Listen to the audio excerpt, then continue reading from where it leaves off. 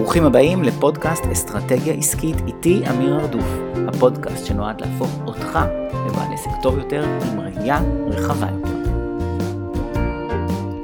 ברוכים הבאים לפודקאסט האסטרטגיה, ואנחנו בפרק 10 של עונה 4, זה הפרק האחרון בעונה הזאת, שכולה לכתיבה שיווקית, עונה שקראתי לה עונת יצירות המופת. כדי לסיים את העונה, בחרתי בפרק הזה לשתף, הפעם באחד ממכתבי המכירה הכי מצליחים שלי, מכתב שאני כתבתי, לקראת קורס שהעברתי שקראו לו סודות הכתיבה השיווקית, קורס של יומיים שהיה כולו על כתיבה שיווקית, אחר כך הוא הפך להיות אחת הערכות המצליחות שלי, ערכות ההדרכה המצליחות שלי, סודות הכתיבה השיווקית.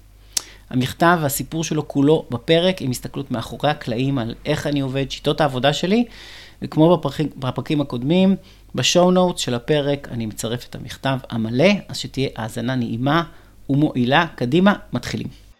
הנושא שלנו היום, כמו בשידורים האחרונים, יצירות מופת שיווקיות, וקצת היססתי בבחירה שלי של מה שאני עומד להציג היום, ובסוף החלטתי בכל זאת לעשות את זה.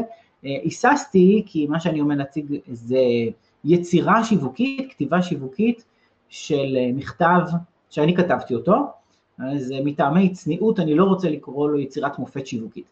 מה אני כן אקרא לו? אני אקרא לו דוגמה טובה, והסיבה שאני אקרא לו דוגמה טובה, ואני ממליץ לקחת מהדוגמה הזאת הרבה רעיונות, וכשיצא לי לקרוא אותה, אחרי כמה שנים טובות, יצא לי לקרוא אותה מחדש, אז ראיתי איך היא מתבססת על ככה עקרונות ברזל של כתיבה שיווקית,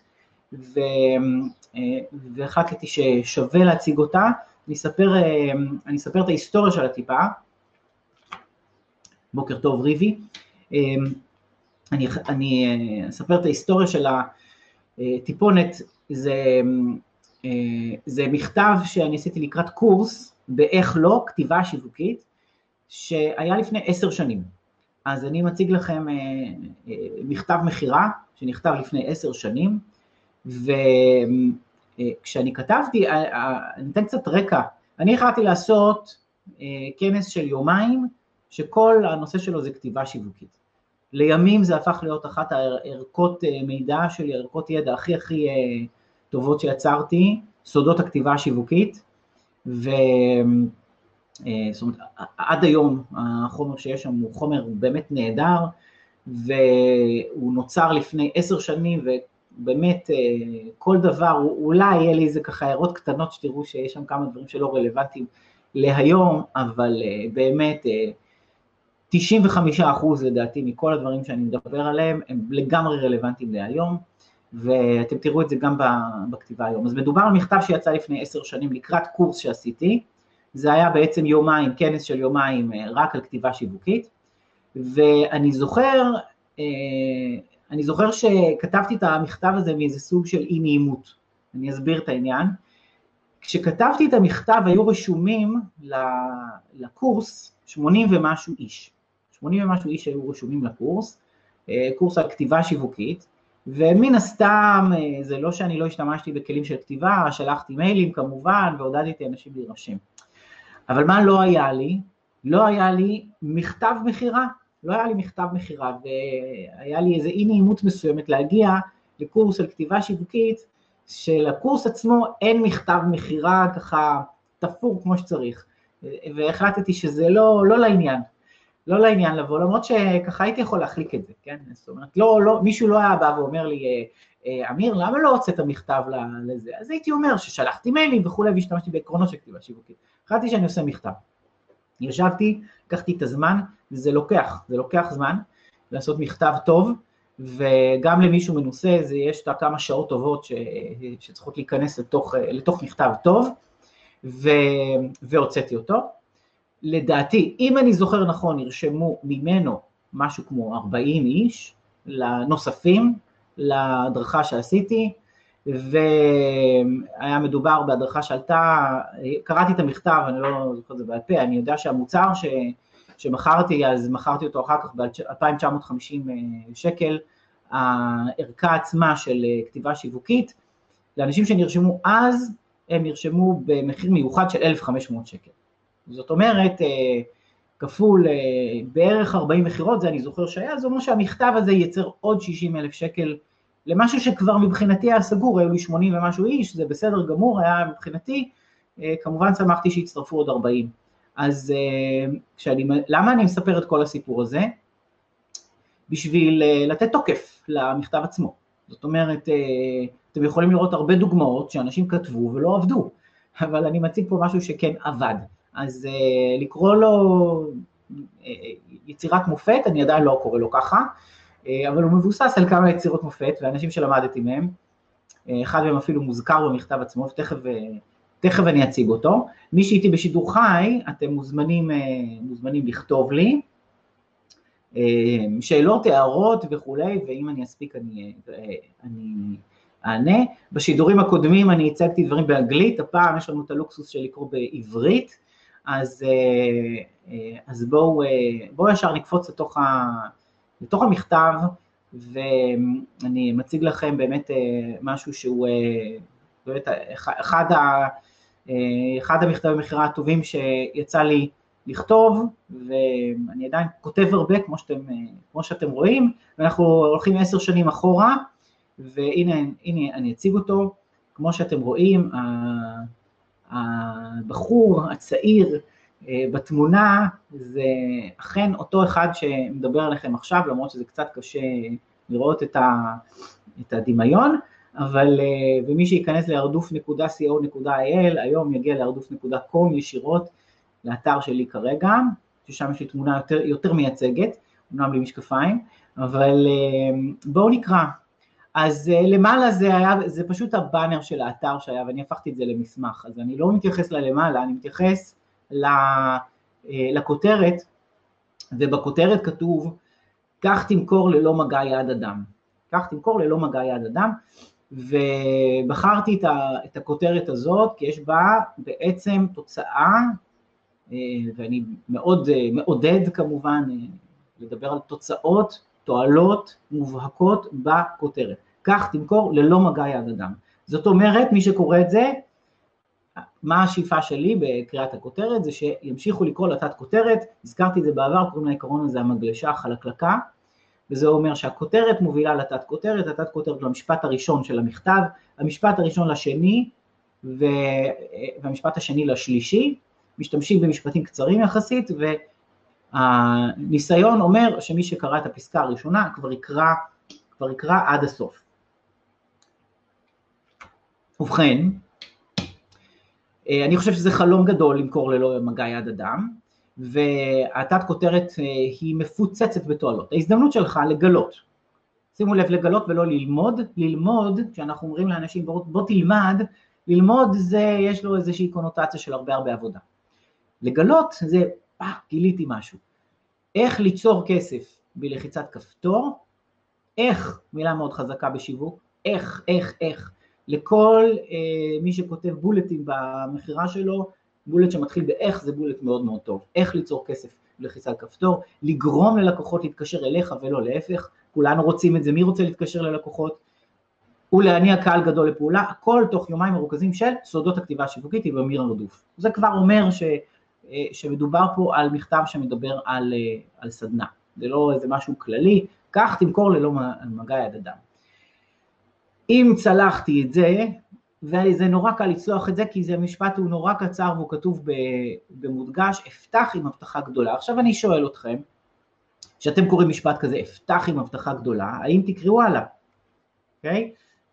אני תוך כדי מסתכל הצידה, מי ששומע רק את ההקלטה, אז אתם לא רואים אותי מסתכל, אבל אני מסתכל מדי פעם אם אתם כותבים לי, אז אתם מוזמנים לכתוב ואני קורא.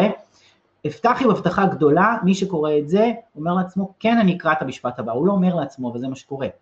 המשפט אומר ככה, ישנה כספת גדולה, ובה ערימות של כסף. שוב, האם נקרא את המשפט הבא? התשובה היא כן. קוראים לכספת הזו הלקוחות שלך. האם אני אקרא את המשפט הבא? כן, שימו לב, זה משפטים קצרים, זה לא במקרה, זה מתוך ידע בכתיבה. והם מחכים שתתן להם סיבה, מודגש, לתת לך כסף. שימו לב, הם לא מחכים לגלות מה יש לך, הם לא מחכים לשמוע איך אתה יכול לעזור להם, הם מחכים, רק תן להם את הסיבה המתאימה, והם ייתנו לך כסף. אז יש פה הבטחה מאוד מאוד גדולה, ופתחתי, אמרתי שאני אפתח עם הבטחה גדולה, פתחתי עם הבטחה גדולה. יש כספת גדולה ובה ערימות של כסף. ואני ממשיך, ופה אני כבר יודע שימשיכו לקרוא. אגב, תנו לי לגלול, רגע מדובר פה על 10 עמודים בערך, שזה מומר ל-PDF, כן? ויש פה תתי כותרות, גישה אחרת, תירוצים לעולם לא נגמרים, 2 משפטים ששינו את חיי. שימו לב שכל התתי כותרות האלה באות לעצור את הקורא, כי הן מעניינות, הן גוררות לסקרנות. כמה דוגמאות קטנות במרכאות, כולל 171,918 ש"ח של הכנסות, אוקיי? דוגמאות קטנות, אוקיי? יש פה, האם גם אתה יכול? התשובות שלי לשאלות נפוצות, נגיע לזה, אני לא יודע אם אני צריך לקרוא הכל, שוב זה ארוך, איך מתחילים, ופה אני נכנס כבר להצעה, מתי והיכן, להצטרפות, ובנוסף תקבל 7 בונוסים מכפילי תוצאות. שימו לב שכל זה תתי כותרות שהן באות בדיוק לאותו אחד שגולל ומדפדף, ואני צריך לעצור אותו ולהגיד לו, אדוני, אם תתחיל לקרוא אפילו מהאמצע ואז תחזור להתחלה, אני רוצה שתישאר פה ותקרא. ואני ממשיך, עם יכולות הכתיבה השיווקית אשר אגלה לך, שוב אגלה, תחזיק בידך את המפתח לכספת. שימו לב, מודגש, כי זה מה שאני מוכר פה. אני מוכר את המפתח לכספת. ותוכל בכל זמן שהוא למשוך ממנה כל סכום שתרצה, מתי שתרצה. שוב, תועלת גדולה. כל סכום שתרצה, מתי שתרצה. עכשיו, יבואו מביניכם, אלה שתמיד באים, ואומרים, אני לא כותב ככה, הלקוחות שלי, אולי אמיר, הלקוחות שלך, הם אוהבי סנסציה, והם נופלים למלכודות האלה השטותיות, אבל שלי לא, שלי הם קהל אינטליגנטי, ואם אני אגיד להם שאני נותן להם מפתח לכספת, שאיתם יכולים למשוך כסף מתי שהם רוצים, הם יבינו שהכל פה בלוף. אז מי שאומר לעצמו את זה טועה, ואני לא רוצה שתטעו, אז אני אומר את זה בשבילכם, אם אני הייתי חושב ככה, עם כל כמה שאני מעריך את הקהל האינטליגנטי שלי, מעריך את האינטליגנציה של עצמי, אם אני בשם האינטליגנציה הייתי כותב יותר אינטליגנטי, אז לא היו קוראים, ואנשים כן קוראים את זה, ואנשים רוצים בבסיס דברים פשוטים, וכן כולנו מקווים עמוק בפנים שיקרה לנו איזשהו קסם, שאנחנו לא נצטרך לעבוד בו קשה, ושמישהו יגלה לנו את הסוד. כולנו מקווים את זה. עכשיו, אני לא מבטיח פה איזושהי הבטחות שווא, כן, יש פה עבודה לעשות, אבל כן, אני רוצה למשוך את תשומת הלב, אני רוצה להכניס אנשים לעולם הזה. אז אני כן, מבטיח את המפתח לכספת, תוכל בכל זמן שהוא למשוך ממנה כל סכום שתרצה, מתי שתרצה. בתחילת הדרך שלי, ופה אני נכנס לסיפור, ותשימו לב לעניין הזה, יש פה סיפור, ואם מדברים על הנוסחה הגדולה של כתיבה שיווקית, שזה AIDA, Attention, Interest, Desire, Action, מי שיש לו את הצ'קליסט לכתיבה שיווקית שלי, יש את זה שם למטה בצד שמאל, ונתתי את זה פעם כמוצר חינמי, אולי לחלקכם יש את זה, ומי שיש לו את הקורס עצמו, סודות הכתיבה השיווקית, אז זה גם נמצא שם, צ'קליסט כזה של כל מה שצריך במכתב שיווקי, AIDA זה attention, לתפוס תשומת לב, I זה interest, D זה desire, זה החשק לצרוך, ו-action זה הנאה לפעולה. interest, ליצור עניין, נוצר על ידי סיפור והזדהות. ושימו לב להזדהות, בתחילת הדרך שלי בעולם העסקים, קיבלתי כמה עצות מאוד לא טובות, הרי מי מאיתנו לא קיבל עצות לא טובות, נכון? ולקח לי שנים רבות להבין זאת, ולהבין שהיועצים במרכאות שלי, מבינים מעט מאוד באיך לעבוד נכון. ואחת העצות הגרועות ביותר שיש, שימו לב, ואתם שמעתם את העצה הזאת, אשר לצערי מנסים להחדיר לנו שוב ושוב אומרת, צריך לשמוע הרבה לא, עד ששומעים כן. שמעת זאת פעם? ואני יודע שמי שקורא, מהנהן לעצמו בראש ככה. אמרו לך שצריך להיפגש עם הרבה אנשים, ושהלא של אחד הוא פשוט סימן בדרך לכן. עכשיו בואו נעצור. בינינו, כשמישהו אומר לי לא, התרגום הנכון, זה שזה לא הבנתי מספיק, לא נתת לי סיבה מספיק טובה, אני רואה אותו בדרך לכן, אבל אם זה מה שכל הזמן אמרו לי, אז משהו אחד שכחו לומר לי, הגיע הזמן שתמחק גישה זו לחלוטין, ואבקש את רשותך להציג לך גישה שונה לחלוטין, שהופכת כל תהליך מחירה לקל, נעים ומתגמל מעבר לכל דמיון. ומי שיודע למכור, חווה הרבה פעמים את האפקט הזה, שבשיחה אחת, הלקוח אומר כן. מי שבא עם ציפייה שיגידו לי לא, לא, לא, לא, כי זה רק בדרך לכן, אז חייבים לעבור את הלא, לא, לא, נשמע הרבה לא, לא, לא. אז פה אני מציג גישה אחרת. וכל כל הדבר הזה כאן מייצג את הסיפור ומייצג את ההזדהות. וכשאתם תבואו לתרגם את זה, אל תתבלבלו, המכתב הזה הוא בר תרגום להמון דברים אחרים, אוקיי? בתחילת הדרך שלי בזוגיות, בתחילת הדרך שלי בחיסכון בכסף, בתחילת הדרך שלי בהתמודדות עם משקל עודף, אוקיי? כולם אמרו לי, קיבלתי עצות כמה מאוד לא טובות, לקח לי שנים רבות להבין את זה, אמרו לי ככה וככה וזה, אוקיי? תבינו, זה בר תרגום, זה בר העתקה, אוקיי? המושג קופירייטינג הוא לא נבע מזה שכותבים כדי שמישהו אחר יעתיק, אבל אפשר להתייחס לזה ככה. הרבה קופירייטינג טוב זה מהעתקה של דברים, כן, העתקה יצירתית נקרא לזה ככה, מדברים קיימים אחרים, אוקיי? אני רואה פה שאלות, אם יהיה לי זמן אני עוד אענה, אני ממשיך לקרוא גישה אחרת, ואני נכנס לגישה אחרת, מבקש את רשותך, אני מבקש רשות להציג לך גישה הפוכה לחלוטין לשיחות טלפון, ופגישות מתסכלות עם לקוחות שלא רוצים לשמוע ממך, והופכת את הגלגל לחלוטין. הלקוחות מתקשרים אליך, ולא אתה אליהם, והם פונים כדי לקנות, שימו לב לדגשים, זה מה שהקורא שלי רוצה, שיפנו אליו, נגיד אני רוצה לקנות, נכון? זה החלום שלנו, שהטלפון יצלצל, האימייל יגיע, הוואטסאפ יגיע, בסדר? לא משנה איפה זה, אני רוצה לקנות, ראיתי ואני רוצה לקנות. בגישה הזו קוראים גישת הכתיבה השיווקית. דרך גישה זו, עם דף מחירה בודד, מכרתי הדרכה ב-171,918 ש"ח, שימו לב שהדיוק במספר, זאת אומרת המספר הלא עגול, נותן לו הרבה אמינות, הוא גם אמיתי, זאת אומרת אני לא כותב פה משהו לא נכון, אבל זה הרבה יותר טוב מלכתוב 172,000. זה הרבה יותר אמין, זה משדר הרבה יותר אמינות, כנראה, אני לא אמציא מספר 171,918. עכשיו אני רואה אנשים ממציאים, זה לא מומצא המספר הזה, זה מספר אמיתי. בלי לשוחח אישית עם אף משתתף בטלפון ובפגישה. דרך גישה זו מילאתי כנסים גדולים של מאות אנשים, דרך גישה זו מכרתי מוצרים במאות אלפי שקלים. וגם הראיתי לאחרים איך עושים זאת. לקוחותיי באופן קבוע מוכרים באלפי, עשרות אלפי ומאות אלפי שקלים דרך כתיבה שיווקית. מוצרים, הדרכות, כנסים גדולים, בסוגריים זוג לקוחות שלי בשנה האחרונה מילה 2 כנסים גדולים של 450 איש, הכל דרך מחירה בכתב, שירותים מקצועיים, ייעוץ ואימון ועוד. מה הפסקה הזאת עושה? מה הפסקה הזאת עושה? היא מסמנת מספר סוגי לקוחות, כי משהו אחד לזכור, זה שהלקוח שלכם הוא כל הזמן עסוק בלפסול את עצמו למה זה לא מתאים בשבילו. אם הייתי כותב, לקוחותיי באופן קבוע מוכרים במאות אלפי שקלים, כל מי שיקרא את זה יגיד, אני לא הבן אדם שמוכר במאות אלפי שקלים, זה לא בשבילי, הסתיים העניין, נסגר הסיפור, אוקיי? אז אני לא אומר את הדבר הזה, אני אומר אלפי, עשרות אלפי ומאות אלפי. אז אם כתוב אלפי, אז הבן אדם אומר לעצמו, כן, אני מוכר בחודש 5,000, אם אני אוכל למכור 8,000, וואו, זה שינוי אדיר בעסק, אוקיי? אז פה אני נזהר שהלקוח לא יבטל את עצמו, ואנחנו לפעמים מנסים לעשות הבטחות נורא נורא גדולות, ושוכחים שזה יכול להיות בכזה פער ממה שיש ללקוח בראש, ולכן צריך לשים לב לדברים האלה. תשימו לב כמה בכל פסקה יש פה עקרונות.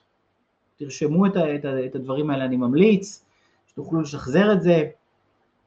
אין לי קישור אגב לתת את הדף הזה, הדף הזה גם נמצא בתור דוגמה בתוך סודות הכתיבה השיווקית, ועל הדרך אני אספר, אם זה מי שמעניין אותו, מי שנמצא בביזנס אפ, במועדון מנויים שלי, אז יש לו את זה בילט אין בפנים, מאוד ממליץ להצטרף, לא רק בגלל ההדרכה הזאת, בגלל הרבה הדרכות אחרות, אז זה קיים, אין לי קישור לתת להורדה של המכתב הזה, אז תכתבו לכם עכשיו, תכתבו לכם הערות, כי זה דברים מאוד מאוד חשובים. למתבונן מהצד, נראה שקורה כאן משהו בלתי אפשרי, כי למכור בכמויות גדולות דרך המילה הכתובה, מנוגד לכל מה שלימדו אותנו. פה אני מעלה התנגדות, וזה מאוד חשוב להעלות התנגדויות. זאת אומרת, אם אתם יודעים שיש התנגדות מאוד מאוד מאוד בסיסית אצל הלקוח שלכם, אז אל תחכו שהוא יגיד לכם, אתם חייבים להעלות את זה, ולהעלות את זה מוקדם, זה מאוד מאוד חשוב. עכשיו, תשימו לב שזה קורה בעמוד הראשון, זה אמנם היה עמוד אחד ארוך כזה שאפשר לגלול בו, אבל אני קורא לזה בעמוד הראשון, כי זה הפכתי את זה למסמך, כן, ב-PDF בגודל A4, כמו שאתם רואים, זה הופך פה, עובר מעמוד לעמוד, לדעתי זה צילומי מסך שעשיתי בזמנו, אז אתם רואים שבעמוד הראשון נקרא לזה, אני כבר מעלה את ההתנגדות הזאת, כי למכור בכמויות גדולות בדרך המילה הכתובה, מנוגד לכל מה שלימדו אותנו, שצריך לעבוד קשה בשביל לייצר כסף, דגש, אז איך זה שמישהו קורא כמה עמודים כתובים, ובסופה מחליט לרכוש באלפי שקלים, ולכן רוב האנשים נמנעים מללמוד למכור דרך כתיבה שיווקית. ורוב האנשים מוצאים סיבות לפסול את הגישה עוד לפני שבדקו אותה, וזוהי טעות חמורה. ופה אני אומר לקורא, תישאר איתי רגע, אל תעשה את הטעות הזאת. הם אומרים לי, אמיר, אף אחד לא קורא כל כך הרבה עמודים, כל כך הרבה כתוב. נכון? הרי זאת התנגדות. הרי זאת שאלה שעולה כל הזמן על כתיבה שיווקית. טוב, סליחו, אני מדי פעם מציץ, אני אעצור בזה, בסדר? אתם כותבים לי דברים מעניינים, אני אעצור בזה. אני גם יודע שיקשיבו אחר כך להקלטה, ואני מעדיף לעצור את העצירות האלה. אז אמיר, אף אחד לא קורא כל כך הרבה עמודים, כל כך הרבה כתוב. הרבה פעמים זאת שאלה שעולה על כתיבה שיווקית. באמת קוראים, באמת קוראים את כל העמודים הארוכים האלה. וזאת התנגדות, אם מישהו אומר. אם מישהו אומר את זה, הוא אומר, מה, אני לא אשב עכשיו לכתוב, הרי אף אחד לא קורא את זה. הם אומרים לי, אמיר, זה נראה ממש זול, והלקוחות שלי מתוחכמים יותר וצריכים לפגוש אותי. ובכלל לכתוב כמוך מקלקל לי את המיתוג שלי. כן, מה, אני אכתוב כזה תת רמה, כתיבה שיווקית במשפטים קצרים של 3 מילים עם להבטיח הבטחות גדולות. הם אומרים לי, אמיר, לך יש כישרון מיוחד ולי אין אותו, אני יושב מול דף ריק ואין לי מושג מה לעשות, בפגישה עם לקוח, לפחות אני יודע איך להתחיל. אז אני רוצה לחתוך עכשיו את כל ההתנגדויות האלה ולהגיד את הדבר הבא. התירוצים לעולם לא נגמרים, זהו, התחלנו פרק חדש. איך אמרו על פריירים שהם לא מתים אלא רק מתחלפים? כך גם התירוצים. שמשהו עובד נגד מה שחינכו אותנו, אותך אתה מוצא דרכים רבות לצאת נגדו. שימו לב כמה זמן אני מקדיש עכשיו בשביל לפרק התנגדויות, לפני שהגעתי בכלל למה זה עושה. תכף אני אגיד למה זה עושה. והבנתי לפני זמן רב, שאם מישהו יחליט בפנים שהוא סגור לרעיון מסוים, אין דבר שאוכל לעשות. אך אם יש שמץ של פתיחות, שאולי יש כאן משהו אחר, הזדמנות חדשה, אז מקומי הוא לתת את כל הדברים הדרושים, להראות עד כמה הזדמנות באמת גדולה. והפעם החלטתי לעשות זאת באופן יסודי מאוד. אז פה אני אומר, אם אתה איתי, והחלטת שאתה פתוח, אני אקדיש את הזמן. החלטתי לקחת את כל הידע המצטבר של יודעות מחירה, ללא מגע יד אדם, במחאות, זה מה שאנשים מחפשים, ולהגיש ידע זה בצורה כה מסודרת ופשוטה, שכל בעל עסק יוכל לקחת וליישם צעד אחר צעד. לאחר שביליתי שנים רבות בלימוד מהטובים בעולם, ובהפעלה מוצלחת ביותר של השיטות הללו, ראיתי כיצד תלמידים, גם הם מיישמים את גישת הכתיבה השיווקית, בהצלחה גדולה ומייצרים מחירות ללא מגע יד אדם. אגב, יש פה טעות שאני עולה עליה עכשיו. בהפעלה מוצלחת ביותר של השיטות הללו, זה כתיבה גבוהה מדי. בהפעלה מוצלחת ביותר של השיטות האלה, זה כתיבה יותר מדויקת. בסדר? זה נכון שאני נשמע אולי יותר אינטליגנט, שאני אומר השיטות הללו, אבל האלה זה הרבה יותר קרי.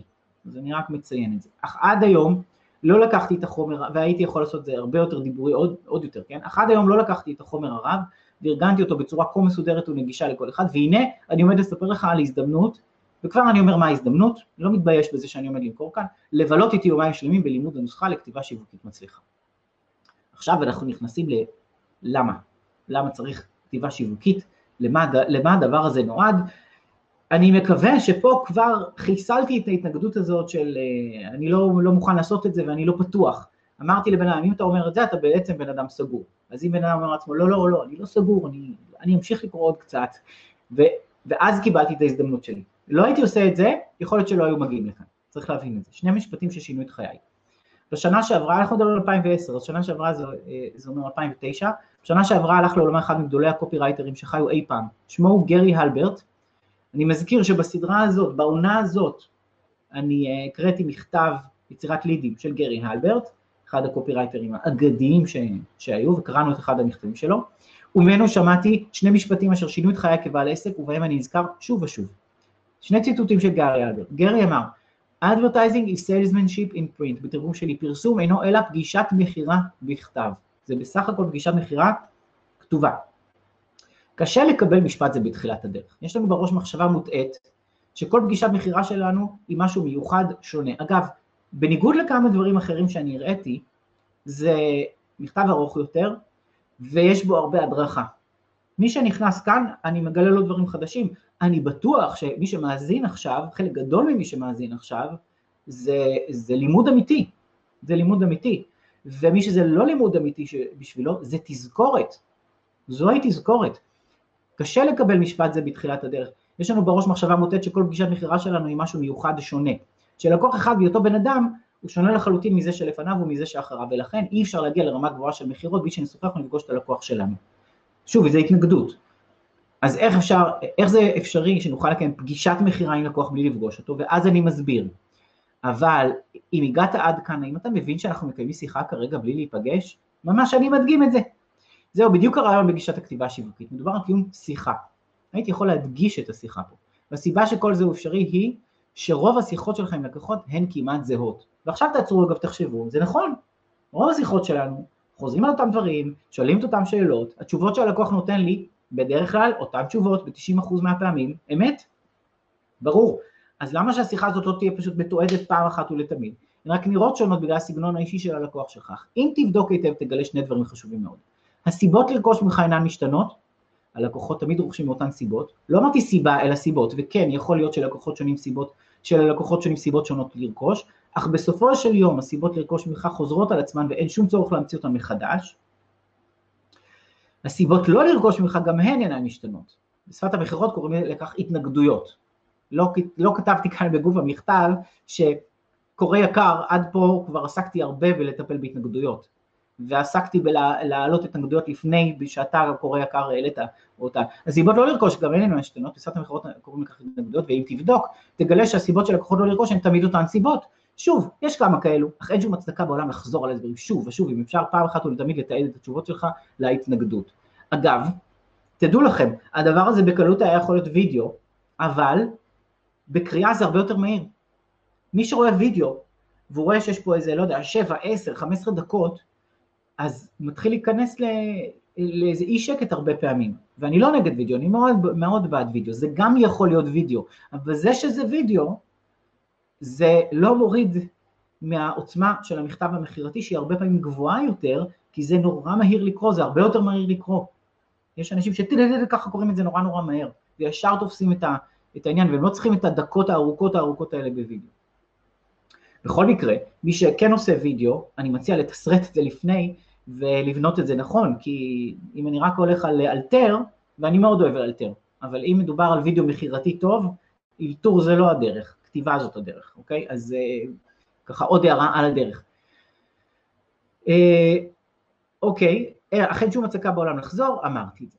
והנה החלק החשוב ביותר, אם תצליח להוביל את הלקוח שלך בקריאה של סיפור המעשה, ובסיפור זה הלקוח יחשף לסיבות שלו, לרכוש ולתועלת שבכך, וכן לתשובות להתנגדויות שלו, התוצאה היא רכישה. רכישה ללא מגע יד אדם. המשפט השני שאמר גרי הוא, there is no problem that cannot be solved by a good sales letter, או בתרגום שלי, אין בעיה שאי אפשר לפתור עם מכתב מכירה טוב. גם לכך קשה להאמין, כל בעיה, כל דבר בעולם ניתן לפתור. האמת היא שהדבר מפתיע מאוד, כי כשכבר הבנת שהמכירה עובד גם בכתב, כל שנותר הוא לשאול מה מתחשק לי לכתוב בכתב, והתשובה לכך היא הכל.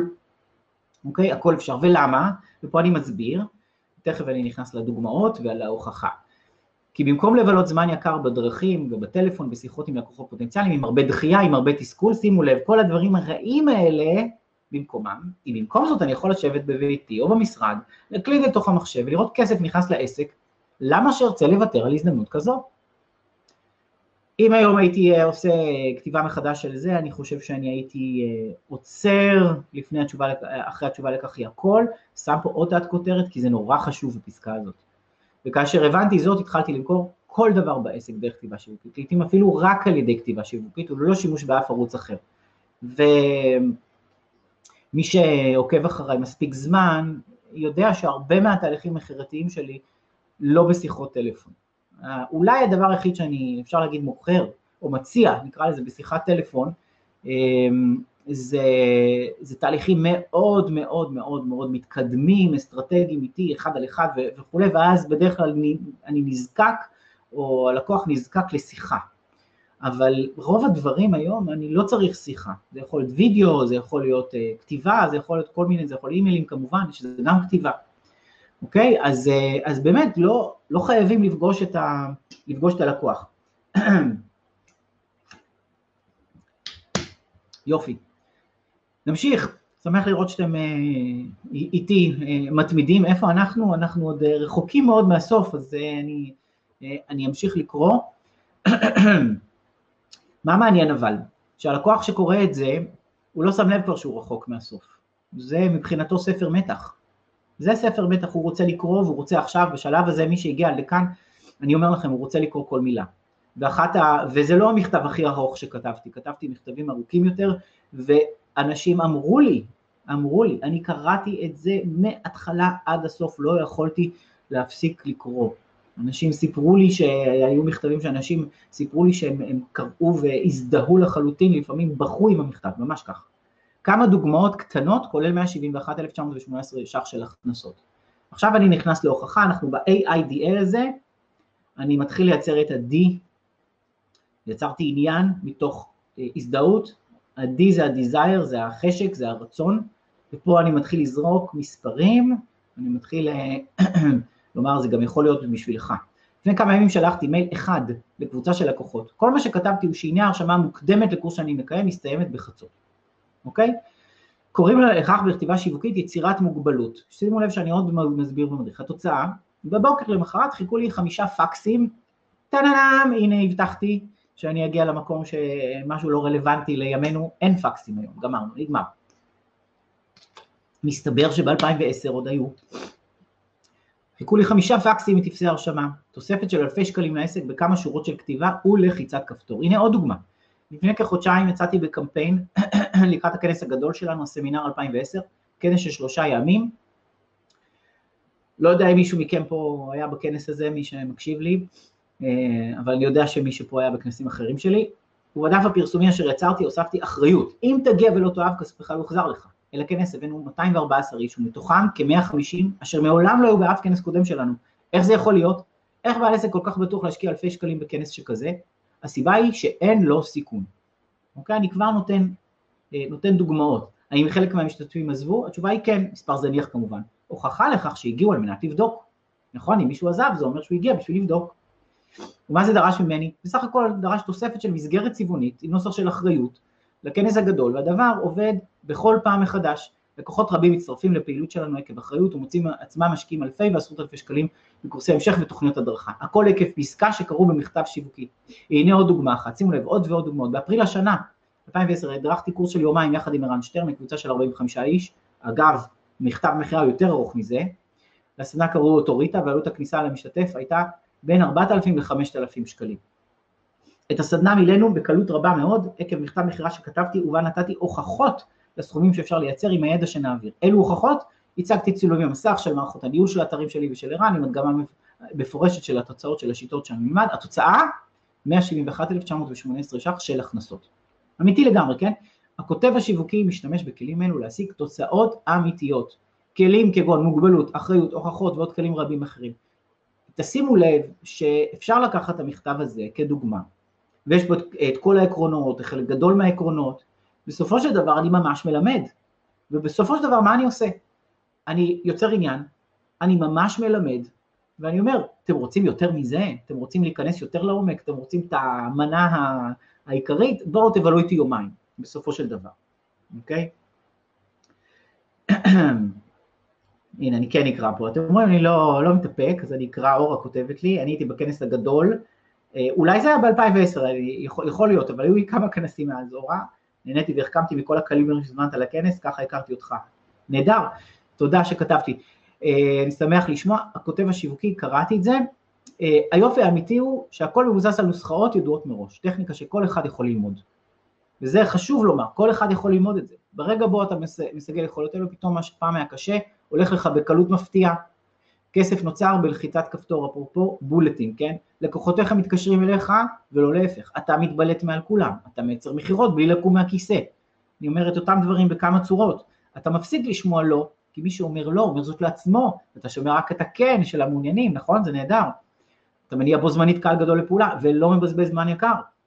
דף המחירה שלך הוא למעשה איש מחירות, כזה שלא מתעייף לעולם, תמיד מדד בדבריו, אינו שוכח דבר וגם לא עולה לך שקל. תראו איזה יופי. לכל מי שפה מקשיב לי וחושב עכשיו על הברוך שיש לו בלגייס איש מחירות, והברוך שיש לו באיש מחירות שהוא מעסיק, והברוך שיש לו עם האיש מחירות ששורף לו לידים, והברוך שיש לו עם האיש מחירות שלא מוציא מספיק שיחות, וכשהוא מוציא מספיק שיחות, אתם מקשיבים להקלטה של השיחות האלה, ואתם מזדעזעים, ומי יודע כמה זמן ייקח לשפר אותו, ואחרי שהשקעתם כל כך הרבה, בטח לא רוצים לפטר אותו. במקום זה, אל תשקיעו שקל, תכתבו דף מחירה, יש לכם איש מחירות, הוא לא טועה בדברים שהוא אומר, הוא אומר אותם כל פעם בצורה מצוינת מחדש, הוא תופס את תשומת הלב, הלקוח רענן ותמיד אומר כן. נכון טוב? מעולה. ויותר מכך, בכל רגע שהוא, אם אתה זקוק לכסף מיידי, אתה מייצר אותו על ידי מחירה מיידית, מחליט מה למכור, כותב כתיבה שיווקית לתפוצת לקוחותיך, מיידית מייצר הכנסה. כתיבה שיווקית היא רשת הגנה לעסק שלך, שפרוסה תחתיך כל הזמן. תראו איזה אנלוגיות, תראו איזה כתיבה. לקוחה שלנו יעל ארבל, שמע כמה מילים ממני, לקח ויצא לי אסם, הנה מה שהיא כותבת, אוקיי? אני לא אקרא את כל העדות, אבל זה מתחיל מהאמצע, מיד לאחר מכן התיישבתי לכתוב מכתב מחירות, התוצאה, מכתב מחירות ששלחתי, נרשמו 4 אנשים לקורס, אנשים חדשים, 6,000 שקל. העובדת שלנו סיפרה שאלו היו המחירות הכי קלות שהיו לו בשנתיים האחרונות, אוקיי? התקשרו אנשים נלהבים, אנשים היו ממש נלהבים להירשם לקורס, ובתוך פחות מ2 דקות לשיחה היו לה 3 רשומים. את הרביעית שנרשמה עוד לא הצלחנו לתפוס, אבל זה יקרה בקרוב אני מאמינה. עכשיו, אז קודם כל זה דיווח, זה אמיתי, יש פה עדות של אשת מחירות שעובדת עם זה, זאת אומרת אפשר להשתמש בדף מחירה טוב בשביל להכין את המחירה כמו שצריך, ושימו לב גם שאני לא שמתי פה לעומת, תראו איזה קונטרסט יש פה, הבדל חריף בין 171,918 ש"ח ל-6,000 ש"ח, אבל אני חייב להוריד את זה לקרקע, כי אם מישהו חושב שכל מה שאני רוצה זה שהוא ייצר עוד 100-200 אלף שקל, בואו לעצמו זה לא בשבילי, חשוב מאוד שהוא יקרא את ה-6,000 שקל האלה. האם גם אתה יכול? התשובות שלי לשאלות נפוצות. זאת אומרת, פה אני נכנס כבר לקראת ההנאה לפעולה, אני נכנס לטיפול מסיבי בהתנגדויות. תשובות לשאלות נפוצות זה טיפול בהתנגדויות, אוקיי? ואני לא אקרא הכל, אני רוצה לעבור על עוד אלמנטים במכתב. חשוב לי להדגיש זאת, בדוגמה הקודמת יעל כתבה מכתב שיווקי עם הדרכה בסיסית ביותר ולא ניסיון קודם. ועדיין התוצאות של 1,000 שקלים מחירות קלות במיוחד, ועדיין אנשים רבים חושבים שזה לא יעבוד בשבילם. הנה כמה מהשאלות הנפוצות בהן אני נתקל. ואני עונה על שאלות. האם צריך כישרון כתיבה לכתיבה שיווקית? אז התשובה שלי זה שלא צריך, כי כתיבה שיווקית היא בסך הכל שיחה, אם אתה יודע לדבר, אתה תדע לכתוב. האם אנשים קוראים בכלל מכתבים שיווקיים? אוקיי? אז פה אני מסביר, אנשים קוראים כשזה מעניין, הטעות זה לשעמם, אוקיי? אז אם אתה מעניין, ובסוף אני כותב, הנה, כתבתי עד כה 1,739 מילים, ואתה עדיין איתי, מה זה אומר? זה אומר שזה עובד. האם באמת אנשים רוכשים כך כל מוצר? הרי יש מוצרים שמחייבים פנים מול פנים, אוקיי? ואז אני מדבר על זה שנכון, אתה עושה הרבה פנים מול פנים, אוקיי? במקרים רבים חובה פנים מול פנים, המכתב שלך ימכור למעשה את הפגישה או את השיחה. אם אתה חייב, המכתב שלך הוא יביא לך את הפגישה. אם אתה באמת חייב, המכתב יביא את הפגישה. אוקיי? וזה לפעמים ככה, תראו, אם אתם מוכרים לארגון, ואתם רוצים שהארגון יקנה מכם איזה מוצר, שעולה בעצמו איזה 100,000 שקל, אז כנראה אתם תיפגשו שם עם אנשים, בסדר? בואו נשים דברים על השולחן. אבל מה? בשביל להגיע לזה? תנו איזה דוח מיוחד כזה, כתוב טוב, מכתב מחירה יפה, שבסוף ההצעה שלו זה בוא נדבר, ואתם תדברו. האם אין סכנה שאני אצא זול דרך הכתוב? דיברתי על הדבר הזה, אנשים לפעמים חושבים שזה לא מכובד, אם אינני מוכן לפגוש את הלקוח, וכל הקשר איתי הוא דרך הכתב, אוקיי? אז אני ככה, בהרבה סמכות, אני כותב פרשה לי להיות לא מנומס, בשביל מה אתה בעסק, בשביל לראות טוב או בשביל לעשות כסף, אוקיי? ואז אני אומר, זה פשוט עובד, הניסיון שלי אומר. האם לוקח הרבה זמן לכתוב? למי זמן לכתוב את כל העמודים האלה, נכון? אני יודע, אתם גם שואלים את עצמכם. אוקיי, אם לא מדובר כאן במשהו מסובך בעצם. זה הנזק שעשו לנו בכיתה ו', בשיעורי חיבור, ומאוחר יותר בבגרויות. זה יכול לשכנע אותנו שכתיבה נכונה היא דבר קשה. מזל שלא עשו לנו מבחנים על דיבור נכון, כי כולנו היום היינו פוחדים לדבר. אז אני חוזר לעניין הזה, אם אתה יודע לדבר, אתה יודע לכתוב, אוקיי? ואני נותן דוגמה כמה זמן, ובכן על אותו מכתב שייצר 171,918 ש"ח, השקעתי 6 שעות של כתיבה, נכון זה לא מעט, אבל תראו אני מתרגם, חישבתי כמה לשעה זה, 28,653 ש"ח לשעה, לא רע, נכון? אוקיי? לומר לכם שהיום לשעת ייעוץ שלי אני לא מקבל את הדברים האלה, אולי עדיף לי לא לייעץ, זה פשוט לשבת לכתוב, אוקיי? אם זה מכניס את הסכומים האלה, אוקיי? אז כל שעה של כתיבה שיווקית שווה 10 עד 20 שעות לפחות של מחירה בשיטות אחרות, זו נקודה מאוד חשובה. איך מתחילים? ופה אני נכנס כבר להצעה עצמה, תראו אני בערך באמצע המכתב, כן? עכשיו אנחנו ב-AIDA, אני נכנס לשלב האקשן ואני נכנס אליו חזק, ובתוך שלב האקשן אז יהיו עוד הרבה מהאלמנטים האחרים. הדרך הטובה זה להתחיל בהבנה של המבנה, בהדרכה הקרובה, סודות הכתיבה השיווקית, מתוכננת בדיוק למטרות האלה, לתת נוסחה ברורה לכתיבה שיווקית שעובדת. על מה מדובר? על יומיים איתי, אוסף של בולטים שכולם מתחילים במילה, מה אמרתי בהתחלה? איך.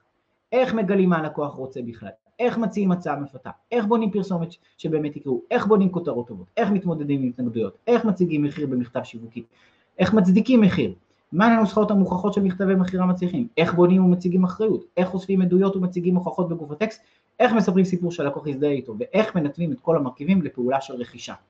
אז פתאום מי שנמצא פה הוא אומר, רגע, יש לי פה הרבה מה ללמוד, שווה לי ללמוד את זה, זה מייצר לי מינימום של אלפי שקלים, כל שעה שאני אקדיש בכתיבה זה שווה 10 או 20 שעות של מחירה, בואו נשמע על מה יש לאמיר להציע. ההבטחה שלי היא פשוטה ביותר למעשה, ותכף הם תראו שאני אשתמש בכל הטכניקות של אחריות, כן, היפוך סיכון וכו'.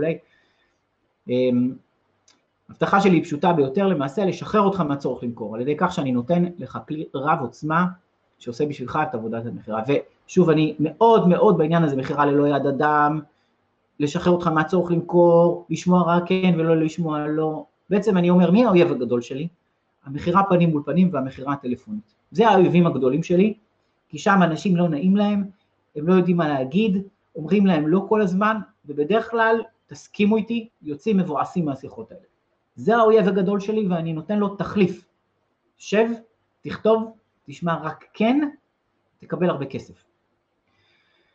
אוקיי, גם אם אתה מאוד אוהב למכור, בסוגריים כן יש גם כאלה, תאהב את המחירה הרבה יותר כאשר היא תהיה קלה ומהירה, וזו התוצאה אמיתית של כתיבה שיווקית נכונה. מתי והיכן, ופה אנחנו נכנסים לפרטים, הקורס הקרוב עומד להתקיים פעם אחת בלבד, יש פה מוגבלות, ואכן הוא יתקיים פעם אחת בלבד, אחר כך הוא יצא כערכה מוקלטת, אבל פיזית הוא יתקיים פעם אחת בלבד, זו הזדמנות לפגוש איתי למשך יומיים, לקבל ממני את כל הידע שאספתי, במשך שנים רבות, מטובי הקופירייטרים אודות כתיבה שיווקית, מי שנורא רוצה להספיק, תשימו לב, זה בין ה-6 ל-7 ביולי, 2010 אבל, מצטער, בכפר המכבייה ברמת גן.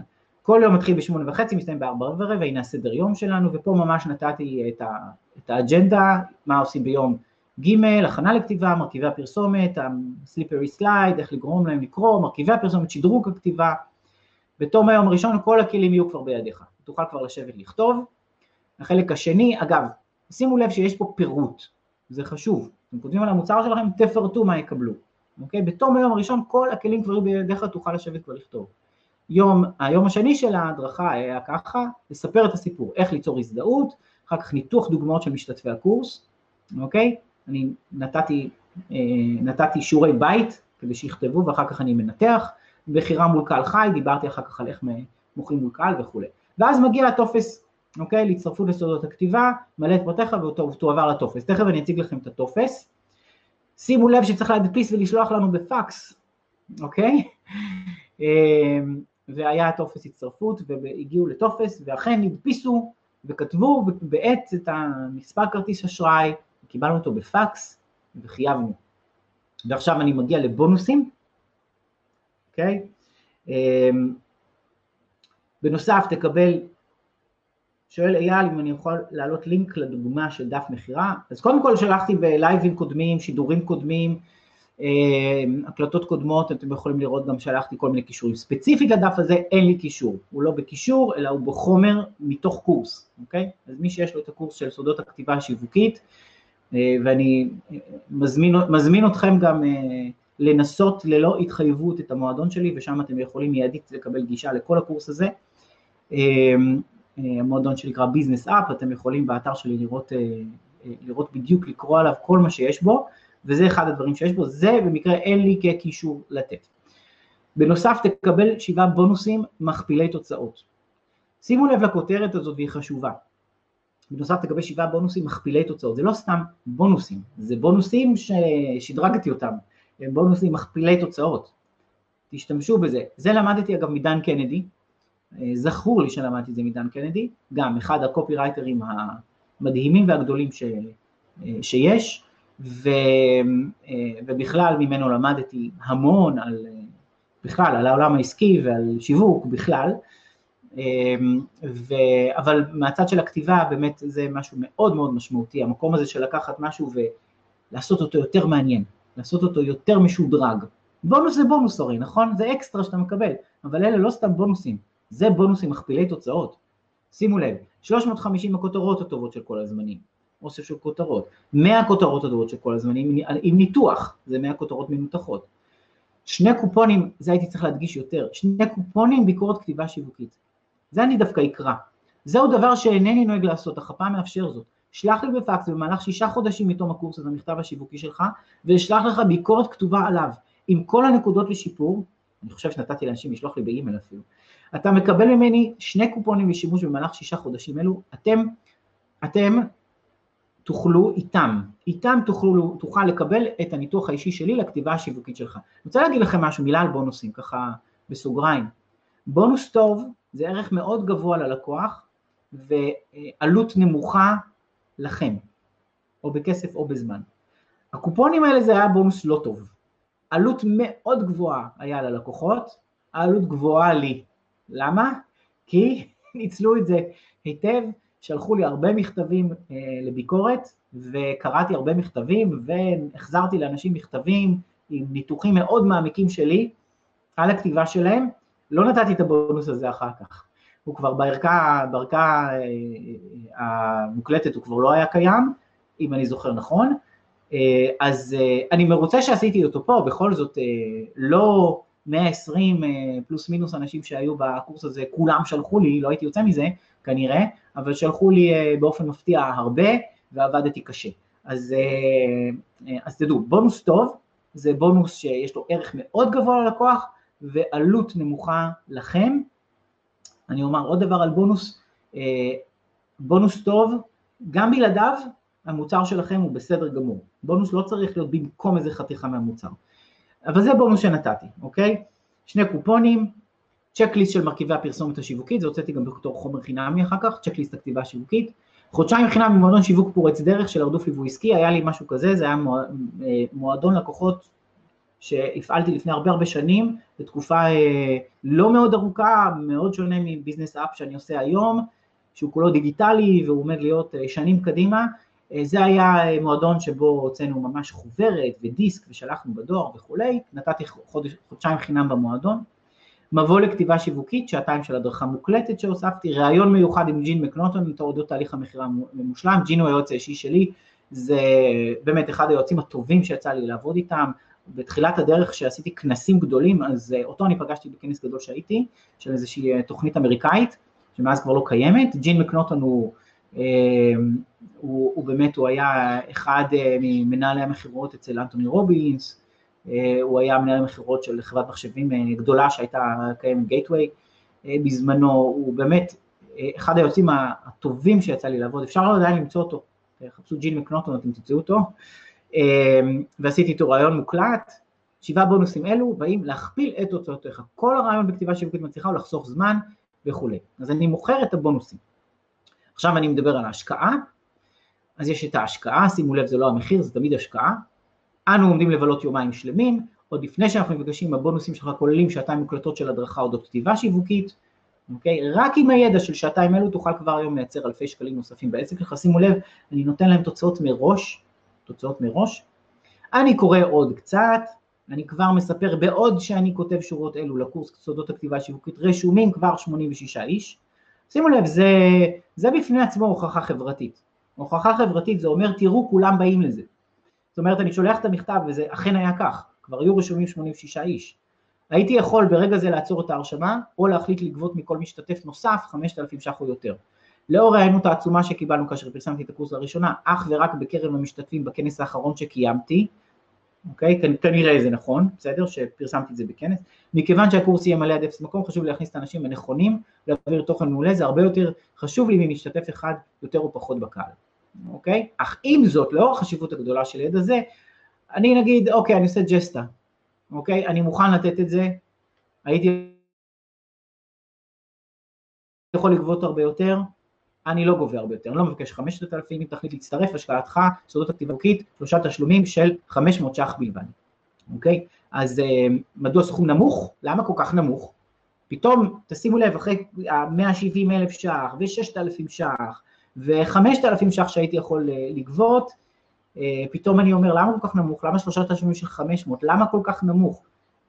אני עכשיו מדבר למה זה כל כך נמוך, הוא איתי, הוא אומר לו, באמת אמיר, למה כל כך נמוך? בעוד שאני מראש הייתי אומר, אני רוצה להזמין אותך להדרכה שעולה אך ורק, כן, אך ורק 1,500 ש"ח, מה? 1,500 ש"ח? למה שאני אשלם 1,500 ש"ח? פה זה יתהפך לגמרי. מדוע סכום כה נמוך? על מנת שיהיה לך קל לעשות את הצעד הראשון. לכל אחד שלוקח בצורה רצינית את נושא הכתיבה, להחזיר 500 ש"ח בחודש זה ממש משחק ילדים, ואני כבר לא מדבר על ה-1,500, אני מדבר על ה-500, וזה גם תרשמו לכם, טיפ טוב, לדבר על התשלום ולא על ההשקעה הכוללת, או המחיר הכולל.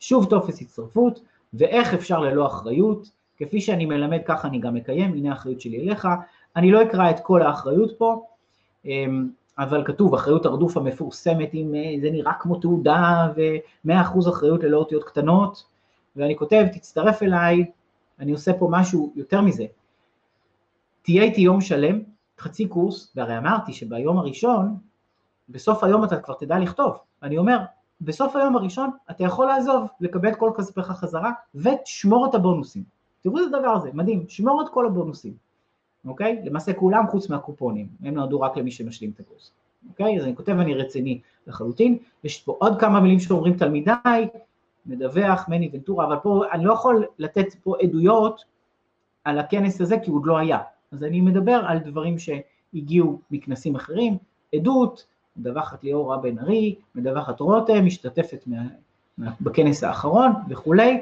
ואז אני כן רוצה להגיע קצת להראות לכם את הטופס. כי טופס זה דבר חשוב, גם באתר, גם שהוא לא בפקס. טופס זה הצטרפות לקורס כתיבה שיווקית. נא לפקסס למספר הזה. ההשקעה שלי בקורס היא 1,500 ש"ח בלבד, כולל מע"מ, ניתן לחלק לשלושה תשלומים. ויש פה, כן אמיר, תשימו לב שהטופס עצמו הוא בעצמו מוכר, כי יש אנשים שישר הקלידו, יגיעו לטופס והם רוצים לקרוא את הטופס, כי הם לא שמו לב למה המחיר, הם רוצים לדעת. אז אני צריך לדעת שמי שמגיע לזה, יקרא ויבין מה הוא מקבל. כן אמיר, צרף אותי לקורס כתיבה שיווקית 2010, תן לי את הבונוסים מכפילי התוצאות, ואני חוזר פה על כל הבונוסים, 350 הכותרות הטובות בכל הזמנים, 100 כותרות עם ניתוח המרכיבים, 2 קופונים לביקורת כתיבה שיווקית, צ'קליסט וכולי וכולי, ובנוסף אני מקבל מתנה, חודשיים מלאים בחינם במועדון שיווק פורץ דרך וכולי. אז אני אומר מלא פרטים, שים לב דמי ביטול בגובה 250 ש"ח וכולי, פעם, כן, בפרה-היסטוריה היו ממלאים על, כן, מספר כרטיס אשראי על דף ושולחים אותו בפקס, ואחרי שעשו את הדבר הזה, עדיין אנשים חששו להכניס את הכרטיס אשראי שלהם בעמוד באינטרנט, היום זה יתהפך, אף אחד לא ישלח בשום פקס ובשום אימייל את המספר כרטיס אשראי שלו, ואנחנו יודעים שהדבר הכי בטוח זה להכניס את המספר כרטיס אשראי דרך טופס באינטרנט, ועדיין הוא ימצא דרכו לכל מיני מקומות שונים ומשונים לפעמים.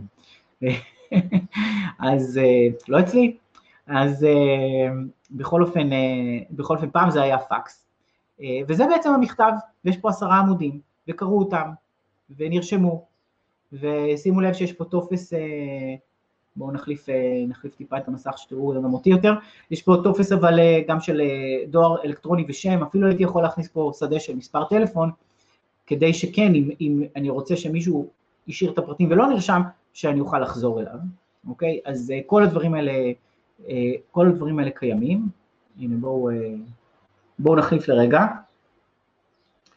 אוקיי? נקרא כמה מההערות או השאלות שלכם, וככה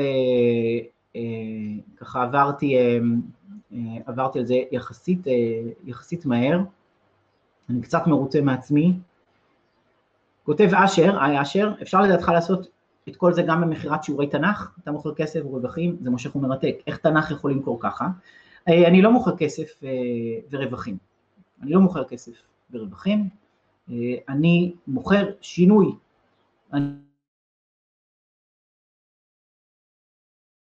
אני מוכר תועלות.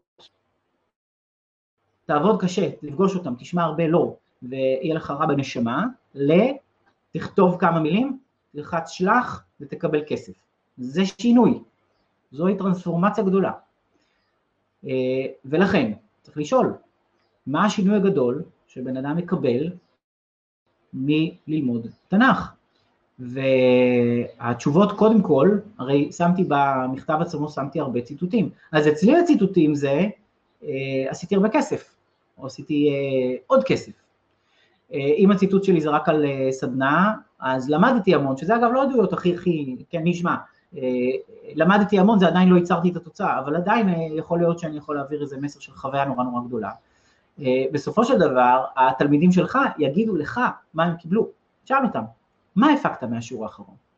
תכתוב לי, אני באמת מתעניין לדעת, מה הפקת מהשיעור האחרון? זאת ההתחלה, אם אתה לא יודע. בנוסף, תנחש מה הם יפיקו בעצמך. אם אני צריך לנחש, אני יכול להגיד הרבה דברים, זה שיעורים לחיים, זה חיבור ליהדות, זה המון דברים אפשר, כן, זה ספר הספרים, זה הרב מחר הגדול בכל הזמנים, בטח יש בו משהו חכם שכתוב, וברוב המקרים קלקלו לך את ההבנה הזאת כשהיית בבית ספר ובחנו אותך, וחבל שאתה תחמיץ את מה שיש בכזה ספר, שבית הספר, אתה תתחבר לזה אשר, בית הספר יודע כל כך טוב לקלקל לנו כל כך הרבה דברים טובים בחיים, אז בוא נעשה תיקון. יש הרבה תועלות במקום הזה, אוקיי? אז תודה על השאלה. רבי כותבת מקודם על הנושא של קופי רייטינג, העתקה של תבנית, מבנה ולא העתקת טקסטים, יש בלבול לצערי אצל משווקים. תראו, יש משווקים שיעתיקו ממש אחד לאחד, אני לא ממליץ על זה, ואני לא אומר את זה מבחינה חוקית, אם זה נכון או לא נכון, יכול להיות שזה אפילו בר אכיפה, העתקה גסה בולטת, אבל בסופו של דבר מי שלא כותב בקול האותנטי שלו, הוא לא יעבור אותנטי. אז אני לא ממליץ העתקה ממש, אבל אני כן ממליץ להשתמש במבנה וברעיונות. יש מכתב שיצא לי להראות, מאימייל שאני שלחתי, שיצא לי להראות בכנסים בזמנו, שמישהי לקחה את המייל, שלחה לי מייל שהיא קיבלה ממני, ומה שהיא עשתה ממנו. המייל היה, אני לא זוכר את זה לגמרי בעל פה, אבל המייל, הכותרת של המייל היה, למה לעולם לא תהיה עשיר, או למה אתה אף פעם לא תהיה עשיר. וכתבתי שם משהו, והיא כתבה, למה לעולם לא תהי רזה, משהו כזה. והיא פשוט החליפה ושמה, ועבד לה נהדר, עבד לה מדהים. אז נכון, מה שריבי כותבת זה נכון, זה להשתמש במבנה, בקונספט, ואז כן, אתם מכירים את החוברות האלה שהיה פעם, שממציאים סיפור, פה תכתוב שם עצם, פה תכתוב זה, פה תכתוב ככה, ילדים מאוד אוהבים את זה, כן, תכתבו כל מיני מילים גסות כאלה, ואז קוראים את הסיפור ויוצא משהו נורא נורא מצחיק. אז פה כן, תוציאו פה המוצר שלי, פה התועלת שלי, פה זה, יהיה לכם לפחות משהו גס להתחיל ממנו, כן חשוב שזה בקול האותנטי שלכם, לכן אני משווה תמיד כתיבה לדיבור ולא לספרות, אוקיי? אוקיי. נורית כותב לגבי בונוסים, אתה לא מציין מה הערך הכספי של הבונוס, לא חשוב לציין בדרך כלל, כן חשוב, נכון. לו הייתה זו יצירת מופת שיווקית, אז גם היה שם כנראה את הערך הנקוב של כל דבר, ואת הסכום הכולל, ואתה במחיר של 1,500 שקל מקבל 10,000 שקל של ערך. תודה על הערה במקום, בהחלט הייתי מכניס את זה, בהחלט. אז אגב, כשאני בניתי את ההדרכה עצמה של היומיים, ונורית גם את יכולה לעבור על הדרכה, כי יש לך אותה, אז בעצם הצורה שאני בניתי את ההדרכה, היא הייתה מבוססת על איך אני כותב. היא פשוט הייתה לקחת ועשיתי מודל על עצמי, בדקתי את עצמי, איך אני כותב, עשיתי אחד לאחד, איך אני אוסף את המידע, ואיך אני מארגן את זה, ואיך אני שם את זה הכל ביחד, וזה מין כזה ממש לראות איך הדבר הזה קורה ונוצר. אז יופי, תודה על השאלות. אני מקפיד בשידורים האלה לעמוד בזמנים, ויש לנו שעה בשביל זה, אז ככה הספקתי אפילו בשעה הזאת גם לענות על כמה דברים.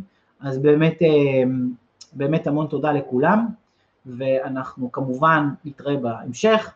אני מזמין אתכם להיכנס לאתר שלי, hardoof.com, hardoof.com, ולקרוא על כל הדברים הטובים שיש שם, ובאמת שיהיה המשך יום נעים לכולם, ובאמת תמצאו את הזמן לשבת, להקדיש קצת לכתיבה, להקדיש יותר להרחבה של הידע. אני חושב שרק אם תיקחו את השידורים האחרונים ותסתכלו על המגוון דוגמאות שאני נתתי, אתם באמת תוכלו לבנות לעצמכם באמת התחלה נהדרת בכתיבה מאוד מאוד מאוד אפקטיבית.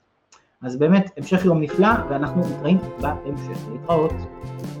תודה שהאזנתם, כאן אמיר ארדוף, ובזאת אנחנו מסיימים פרק נוסף של פודקאסט האסטרטגיה. נתראה בפרקים הבאים. אני מזכיר שאפשר להצטרף לשידור הזה גם בלייב, זה קורה בימי רביעי בעמוד העסקי שלי בפייסבוק, פשוט לחפש אמיר ארדוף בפייסבוק, תגיעו בקלות.